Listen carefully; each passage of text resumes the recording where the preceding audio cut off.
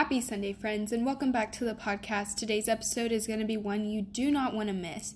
I have a sweet and dear friend, Ilona, on to talk about her op-ed to a Prochoice valedictorian speech that was written by Paxton Smith.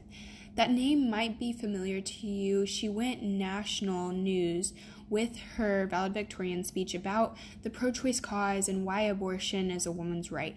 But as we know, and as we push on this podcast, we know that life starts at conception, and from there are multiple reasons why life should be preserved. One of my favorite quotes going into this episode was one by E.M. Forrester, and it says, "What is wonderful about great literature is that it transforms the man who reads it towards the condition of the man who wrote, and brings to birth in us also the creative impulse." Something that was so inspiring about Ilona is that she pushed through, wrote something that was uncomfortable in society and culture, and now she gets to share it with us. Hopefully this pushes you, if you're a writer or even a speaker, to go outside the bounds of culture and talk about something that might be uncomfortable but may raise some red flags in people's minds.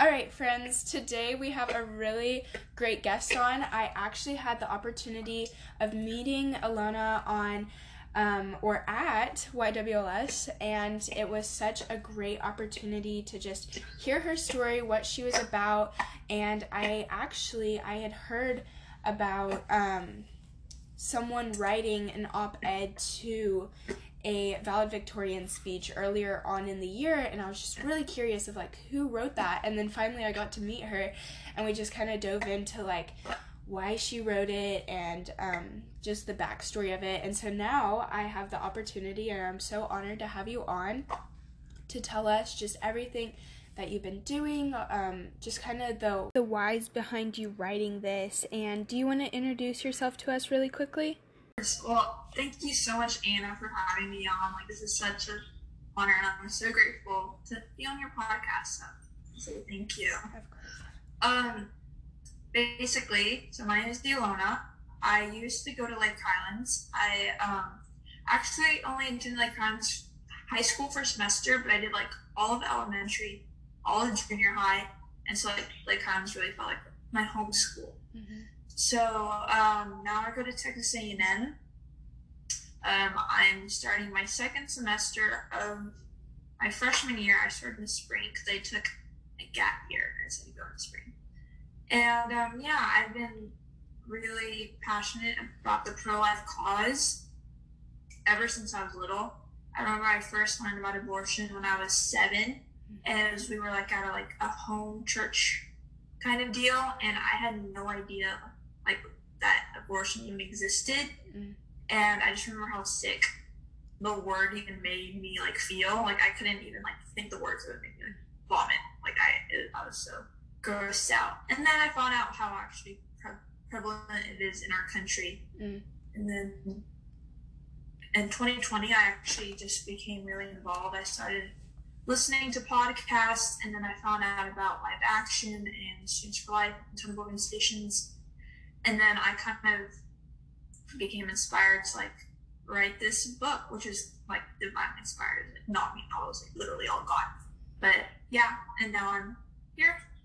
Yeah, and we are so excited that you're here and just using the power of writing. I have always told people when I have had someone on who is talking about history, I'm who is going to be writing our next history books? We need to have somebody, and I know PragerU is working on that, but writing is such a vital core to our society of how people learn and how people progress. So I think it's so incredible how God's using you through writing and through the skill of writing. So I think the first kind of lead into our conversation today is what propelled you to write a response to Paxton Smith's valedictorian speech? Yeah.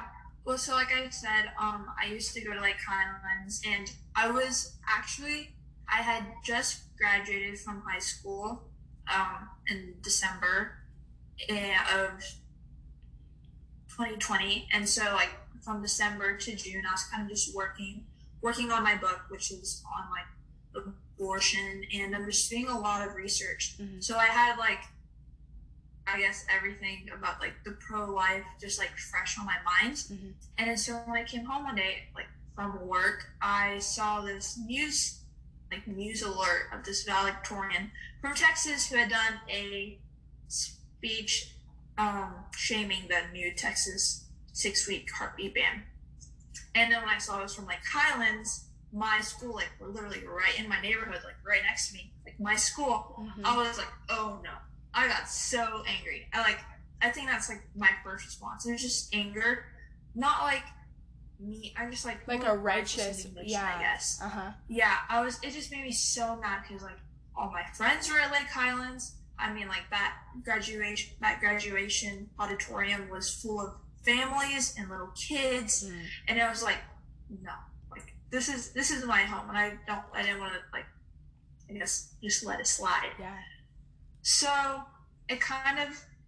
what kind of just started first was just like an immediate story response, which is kind of not so smart, but like it was just something to post to Instagram.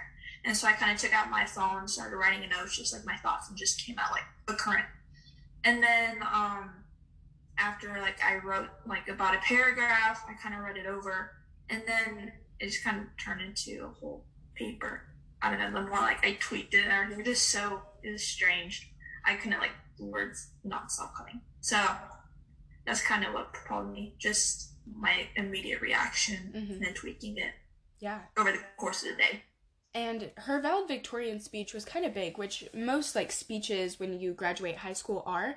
And I was reading through it, and it had a lot of just points that were easy to refute. I think that it, like you said, it was an auditorium full of families, children, along that basis. And so I think that your righteous anger towards it was something that I honestly would have reacted as well too, because it's close to home.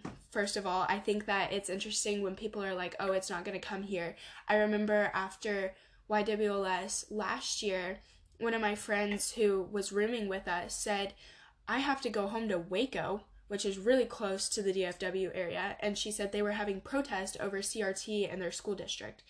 And I just remember thinking that's so close to home. You know, even in the state of Texas, where everyone thinks that it's the biggest conservative state, well, actually, we still have stuff seeping into our education system. And so you just have to be aware, no matter where you live in the United States, that this is going to happen. And with Paxton Smith's example, she went viral. Like you said, her thing was all over Fox News, Newsmax, CNN, all of these different places. She went viral with it, and it just kind of... She's still in it. Yes, sorry, I didn't mean to interrupt. No. She's become a very prevalent voice and for pro-abortion advocacy. She had a book actually come out in January of this year, and it literally says like "War on My Body" or "War on My Rights," and it's crazy how loud her voice is. Okay, Ilona, it's now your time to write a book, op-editing that book. I know, right? I saw that book, I'm like, I need to get my book out. Yes. But I think it's just interesting that you would never really think that homegrown pro-abortion activism would come from our area, you know? And so just kind of, if a parent is listening to this podcast episode, just kind of check in on your kids. I think high school is a place where kids are uneasy about who they are. They don't really have a stance. Convictions are kind of hard. And especially when they're at the point where they're graduating and going into those college years, it's so vital, because as soon as they leave your home, there's no telling what they're going to encounter. And at that point, it's kind of, it's up to them to decide whether they have convictions based off the beliefs they have or not. Okay, so you had some questions in your paper that really just summed up what and even how progressive people have become against the most vulnerable in our society. So the questions you asked were, have we really allowed ourselves to become so blind? How can we tolerate the obliteration of the most vulnerable? And how can we encourage the manipulation of the female mind? Those were your questions. Can you kind of just explain how that ties into our society today, really like what is happening? And I really love the last question you asked. How can we encourage the manipulation of the female mind when we are so for feminism, you know? So just kind of tell us a little bit about that. When I wrote those questions, I was really, I guess it was from like a area of like just heartbrokenness, but also just, I was kind of like thinking about me as a woman. And just, again, I know I use this term a lot, like just anger and frustration of like the lies that have been propagated through media, through social media, through shows, music, everything. How women like need to have abortion to be equal to men. That's something that you see a lot. That, especially now that Roe v. Wade's been overturned, even though it hadn't been a year ago, but saying that how if the right to abortion is stripped away, then like we're no longer equal to men. And that makes me so angry because like one day I'm gonna be a mother. So for people to think that I have to like kill my own child to be seen as an equal to the father of my child is really offensive. And it really breaks my heart that young girls truly believe this. I mean, some of my sister's friends, she's 14, like follow me on social media, and like I saw like their reactions and their posts to the Roe reversal and also with the Texas heartbeat bill. And these girls are like 12, 13, 14 years old, posting about how abortion is a woman's right and how like, my body, my choice, and I need abortion to be successful. And that's heartbreaking because they don't understand what's happening. Right. They don't understand that not only are you killing a baby, but like the emotional and psychological pain that you're bringing upon yourself, trauma, is just, it's heartbreak and frustration, I guess. And that's what I was asking. I'm like, how have we allowed this to happen? So yeah. And I think from a biblical standpoint, I love that you brought up that a lot of times in our society, people say on social media, well, if you don't have an abortion, you're not as equal to men. But from a biblical standpoint, I have to say that God made us equal, but our roles are different.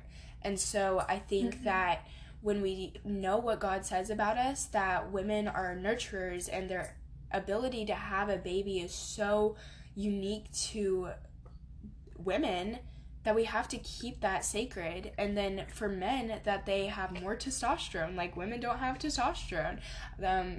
That's so unique how God has made us, that sometimes we can just really easily tear down those lies in our culture when that happens, when we know, hey, yeah, just because they say that, it's not true, you know? And so I really love those questions. I really love your responses to Paxton Smith. To kind of lead back into, what is the misconception, or how would you respond to the misconception that, quote unquote, women cannot do both motherhood and maintain a healthy life? Well, I just will start with, I think that's kind of sexist. I mean, I'll just like bring in like fathers. You know, fathers are fathers to their children, are there for their children while also working. I mean, like my dad, for example, he owns and runs a rainbow company. And yet he is so present in my life and in my sister's life. And like, he raised us with my mom. So to say that like women cannot like have a career and do what they really love and not raise children is demeaning to our abilities or capabilities, especially like in an era of feminism. To say that we cannot do both is the opposite of feminism, and it's also a lie. I mean, four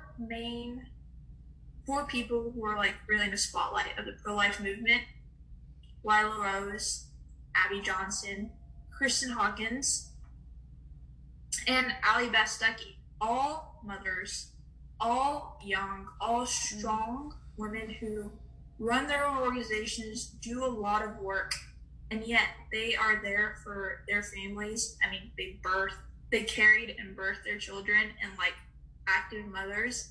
So to say that we cannot do both, it's degrading. It's degrading. Offensive. Yeah. And it's just not true. Mm-hmm. Yeah.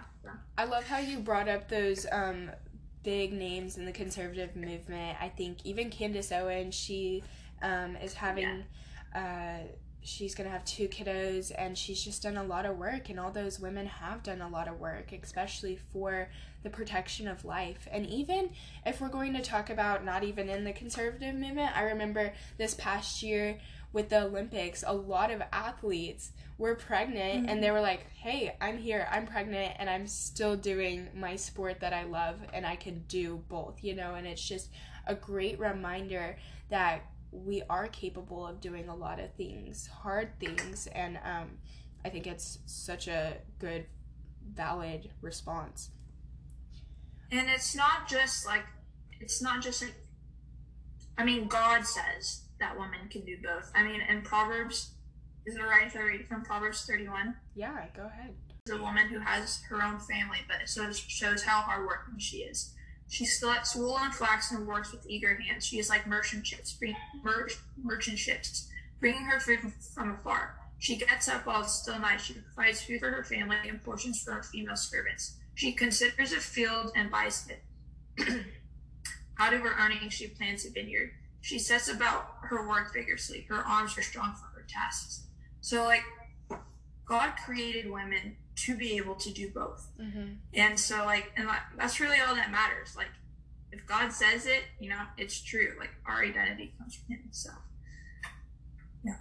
I love with the Proverbs 31 woman that she, quote, has eager hands. I love that she's ready to work, and she's ready to do the will of God. And so I think that that's so applicable in today's time where women are doing a lot, and men as well. And I think that we are evolving a little bit in the way that we see the family home, but I think we just really need to stick to, even though people are saying it's the nuclear family and trying to destroy it, it's so valuable that the mother is in the home as much as possible because she is a nurturer. And the same thing with the father. We know that a lot of abortion happens because fatherlessness in the United States. And so I think both have a vital role in having a child and having a productive family. And so how has the media and Planned Parenthood, we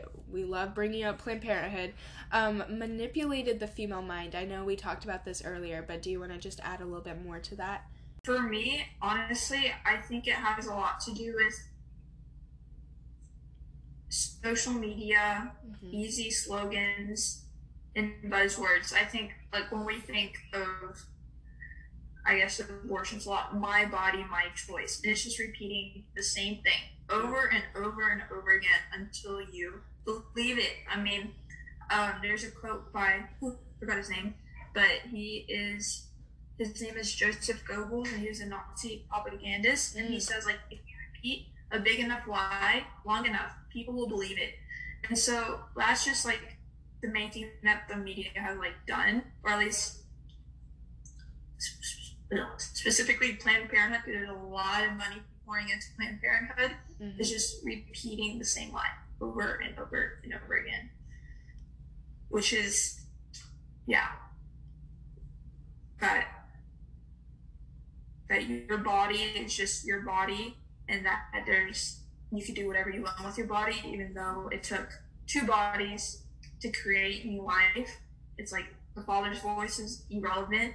your parents' voice is irrelevant. It's all about you. And people believe it. Also, just with the new coverage that's coming out now, how miscarriages and ectopic pregnancies are abortions, and how if abortions are banned in all these states, women are going to die by the millions because they're not getting proper miscarriage treatment. And so it's just those lies that women are believing that abortion are necessary have manipulated our minds, I guess. And just to clarify, ectopic pregnancies and miscarriages are not abortions. I think that is the biggest lie to tear down right now, is that is not an abortion. And anybody who has gone through that, we are praying for you, because it is just a hard, like, having a miscarriage is like, my mom, she had to deal with that and just go through that, and it's something so hard, like losing your baby. So our heart goes out to you, but those are not abortions. And I think that when I was doing research for a research paper back on Planned Parenthood, I remember going to the Planned Parenthood website, and they said nothing about an ultrasound. They said nothing about giving mothers options. And also today, from the Susan B. Anthony list, it says that 95% of Planned Parenthood services is an abortion. And that, like, they say, oh, Planned Parenthood gives out healthcare and it's for healthcare. Well, 95% of their resources going towards abortion, I don't think that's the majority of helping women have a healthy pregnancy. I don't think so. And healthcare, like when we had Christy Allen on, who's an OB nurse, she said that it's a detriment to the healthcare society and the way that we're doing this, where this is not healthcare. This is not providing healthcare to women. And it is a complete lie to them when they walk into those doors and have an appointment and try to get answers and get help. And they're just met with, hey, if you pay this much, you can either get the abortion pill, we can set up an abortion procedure. We won't give you an ultrasound, but that's okay because we're just going to take your money, you know? And it also is a scary statistic that they are making millions off billions of dollars off of these procedures. So why would they want to give it up, you know? And so if the right to life is taken away, then no other right has weight, right? So how does the reversal of Roe v. Wade really just solidify that because we are maintaining the right to life, like the right to life, happy, in the pursuit of happiness, how does that lead into all of our other rights being upheld? Yeah, so one example I like to use a lot is kind of like example of like a house, how like life is the foundation on where everything is built upon. You cannot install house like doors and windows and walls to a house before you have a foundation, because then it's just going to fall apart. In the same way, it's like from life, everything stems from. Or it's like you're putting the cart before the horse. Like you cannot have free speech, guns, even abortion access if you do not have life to begin with. And so like everything else is really just a privilege if our very first building block to everything else is not guaranteed. Yeah. And I love that you use that analogy. It's really just vital to know that if we weren't alive and no one was living, we wouldn't be able to express our freedom of speech. We wouldn't be able to petition, or the freedom of press or religion. We wouldn't be able to serve the God that we do. We wouldn't be able to vote. Voting is so special because the United States is particularly that freedom is assigned to us. But I think that I love that analogy that you used, because it's the stepping stone, essentially. And also, as we're talking about, the vulnerable in our society, we just really need to uphold that standard of valuing life instead of devaluing it, because when does that change? When they start making rules or laws where it's like, hey, if we're not going to stop at birth, then what, has us not doing it after birth? Or euthanasia, that's been a big topic in our society lately and in the news. But also, it just, we want to make sure that when we are advocating for the pro-life movement, that we're doing it the right way, through truth and through love. So Paxton Smith was the valedictorian who wrote the speech that we're talking about, and I will have it all linked in the show notes of this episode, so you can go there, you can read Ilona's response, kind of just read what Paxton Smith was thinking when she wrote it, and some of her arguments, which is something that you might hear from a pro-choice side if you encounter that. But the first thing that Paxton Smith said was, I hope you can feel how gut-wrenching it is. I hope you can feel how dehumanizing it is to have the autonomy over your own body taken away from you. That was one of her direct words and phrases. So when you're reading this, Ilona, and really just, she used autonomy. I think that's something that pro-choicers use a lot. But just, and I love your statement afterwards. Just kind of walk us through, if someone was to encounter an argument like this, how would they or how should they respond? Well, I mean, I would say I completely agree with you, because it's true. I mean, there's nothing more dehumanizing to have your bodily autonomy taken away from you, because, you're your own human being, you're your own person. And then I would kind of, flip the tables on them and be like, aren't you taking away the bodily autonomy of the human life growing inside of you? Mm-hmm. What about them? What about their autonomy? What about their voice, their choice? And so that's why I wrote, I completely agree with Paxton with her words. However, I don't agree with her framing and how she kind of switches it and completely ignores the humanity of that human life. Right.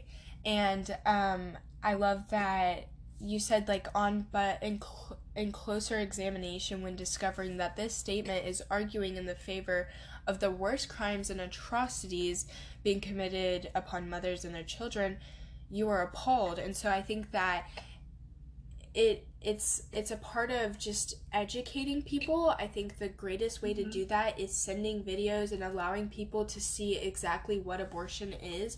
I'll go back to this. I know I said this in the last episode, but when Roe v. Wade was overturned, so many pro-life activists were at the Supreme Court and were outside asking these people who had signs for abortion, saying do you actually know what abortion is? And then even saying this is what is happening in abortion, a baby is being ripped apart limb by limb. Do you know what that is? And some of them couldn't even respond. They were like, that's not abortion. That was a lot of their responses. That's not abortion. I think the saddest and most devastating part of living and having these conversations is you can't really start anywhere, because they have no idea actually what abortion is. They have picked up, like you said, those catchphrases and those keywords to really throw back at it, because that's what the majority is saying. But at the same time, they're not educating themselves. They're not diving deep into what is happening, because eventually when you start doing that, you might actually find that life starts at conception, that there's a heartbeat at 5 to 6 weeks, and maybe even before that, that life from the point of birth or from conception is continually growing and developing, and it's something so beautiful. So I think that that's something that they don't want to do, because it might actually, fire back. And really show them that science and biology proves them wrong. I totally agree with you. Education and like showing people those videos is so important. I mean, like like 2-3 years ago, I was like one of those people who did not know what abortion actually did. I mean, I knew it was wrong. I knew that it killed a baby, but I didn't really know like how that happened. Right. And when I saw like one of live action videos for the first time, like it made me so sick. I was like so grossed out. And I think another very powerful thing is like show people videos of like the baby actually in the womb, like not of actual abortion videos, but like an actual developing human. Like that also completely changed my perspective. I know like Endowment of Human Development, like they have this like documentary of like this like of a real like human developing all the way from like embryo to term, and that completely changed my perspective, like completely. I was like looking at this video of this like 6-week-old baby, and I kept on looking. I'm like, oh my gosh! I'm like, I know it's a human, but like, that's a human. Like and this was just last year. Like I showed it to everyone. I was like, look at that! That's a human being. That's a human being.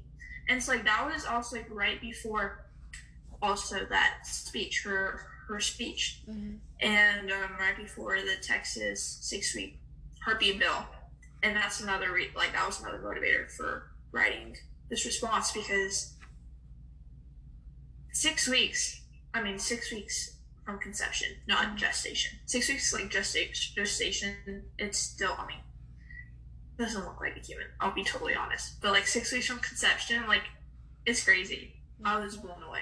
Yeah. Sorry. No, you're good. I love that we're just kind of like showing, and like I know that the video has a lot of just the developments of life, but just telling people about it is so vital to do. And so just kind of to wrap up, do you have any calls to action for anybody listening? I know your passion is writing, so if we have any writers listening, do you have any just like what to do, like how to get involved? What is your steps to start writing when you do? Yeah, definitely. So what I did, well, I guess just like start off is just pray. Like pray to God, like, Lord, like what do you want to show me? What do you want to tell me? Like how, like what can I do? Like send me the right people to get involved, or send me people to like I can help. So like prayer is a huge thing, or like praying with like groups of people. I know God says like where 2 or 3 gather, like I am there. For like in specific to writing, I did a lot of like research beforehand. I did like a lot of like baby development research, abortion procedures. I listened to a lot of podcasts. Like one of my favorite podcasters was Seth Gruber. Like he definitely opened my eyes to a lot of corruption in big abortion. I read a lot of books. I think one of my favorite books that I read was by Danielle D'Souza, which was Prochoice. That also made me cry. I was like crying through the whole book. It was so good. Yeah, so doing the research beforehand, like little things that you could do like right away, even if like you don't like to write. I mean, you could donate to pro-life organizations. I like one of my favorite groups is Let Them Live. I love Let Them Live. I love what they stand for. I love how like they do direct fundraisers for moms. You could set up a diaper drive. I've been wanting to do this. Like I want to do this like this semester at my school. Like I want to set up a diaper drive because, well, we had a diaper crisis a couple months ago. I know, and now it's baby formula. Yeah. So, some other things. Like bigger things is like looking into adoption. I know my family, that's something that my family is considering. That's something that I want to do. Not by myself. I plan to get married first because I think that children should be raised in a 2-parent home. And I've something that I also like, would love to do, and like once I have some more money, is kind of open up like a women's home. And just all little things. Yeah. As someone who is adopted, I think that it's just so vital to look into adoption and how it impacts lives, and I think that's so vital. Okay, Ilona, where can people find you on Instagram to keep up with you? And then also, I will have the link for the one that you sent me for the op-ed that they can read, so I have that covered. But where can they find you to listen and tune into your content? Yeah, you can find me at Ilona Bistrian on Instagram, just ILONA BISTRIAN. That's it. Yeah. Simple and easy. My full name. Yeah. Nice. And I will have all that linked, and I am so glad that you came on. Thank you so much for sharing with us. I know that... Thanks for having me. Yeah, of course. And I know people who are more on the writer side than the talking side are going to be so inspired, because I know writing has such a valuable part and a role to play in it to everything. So thank you so much, and it was a pleasure having you.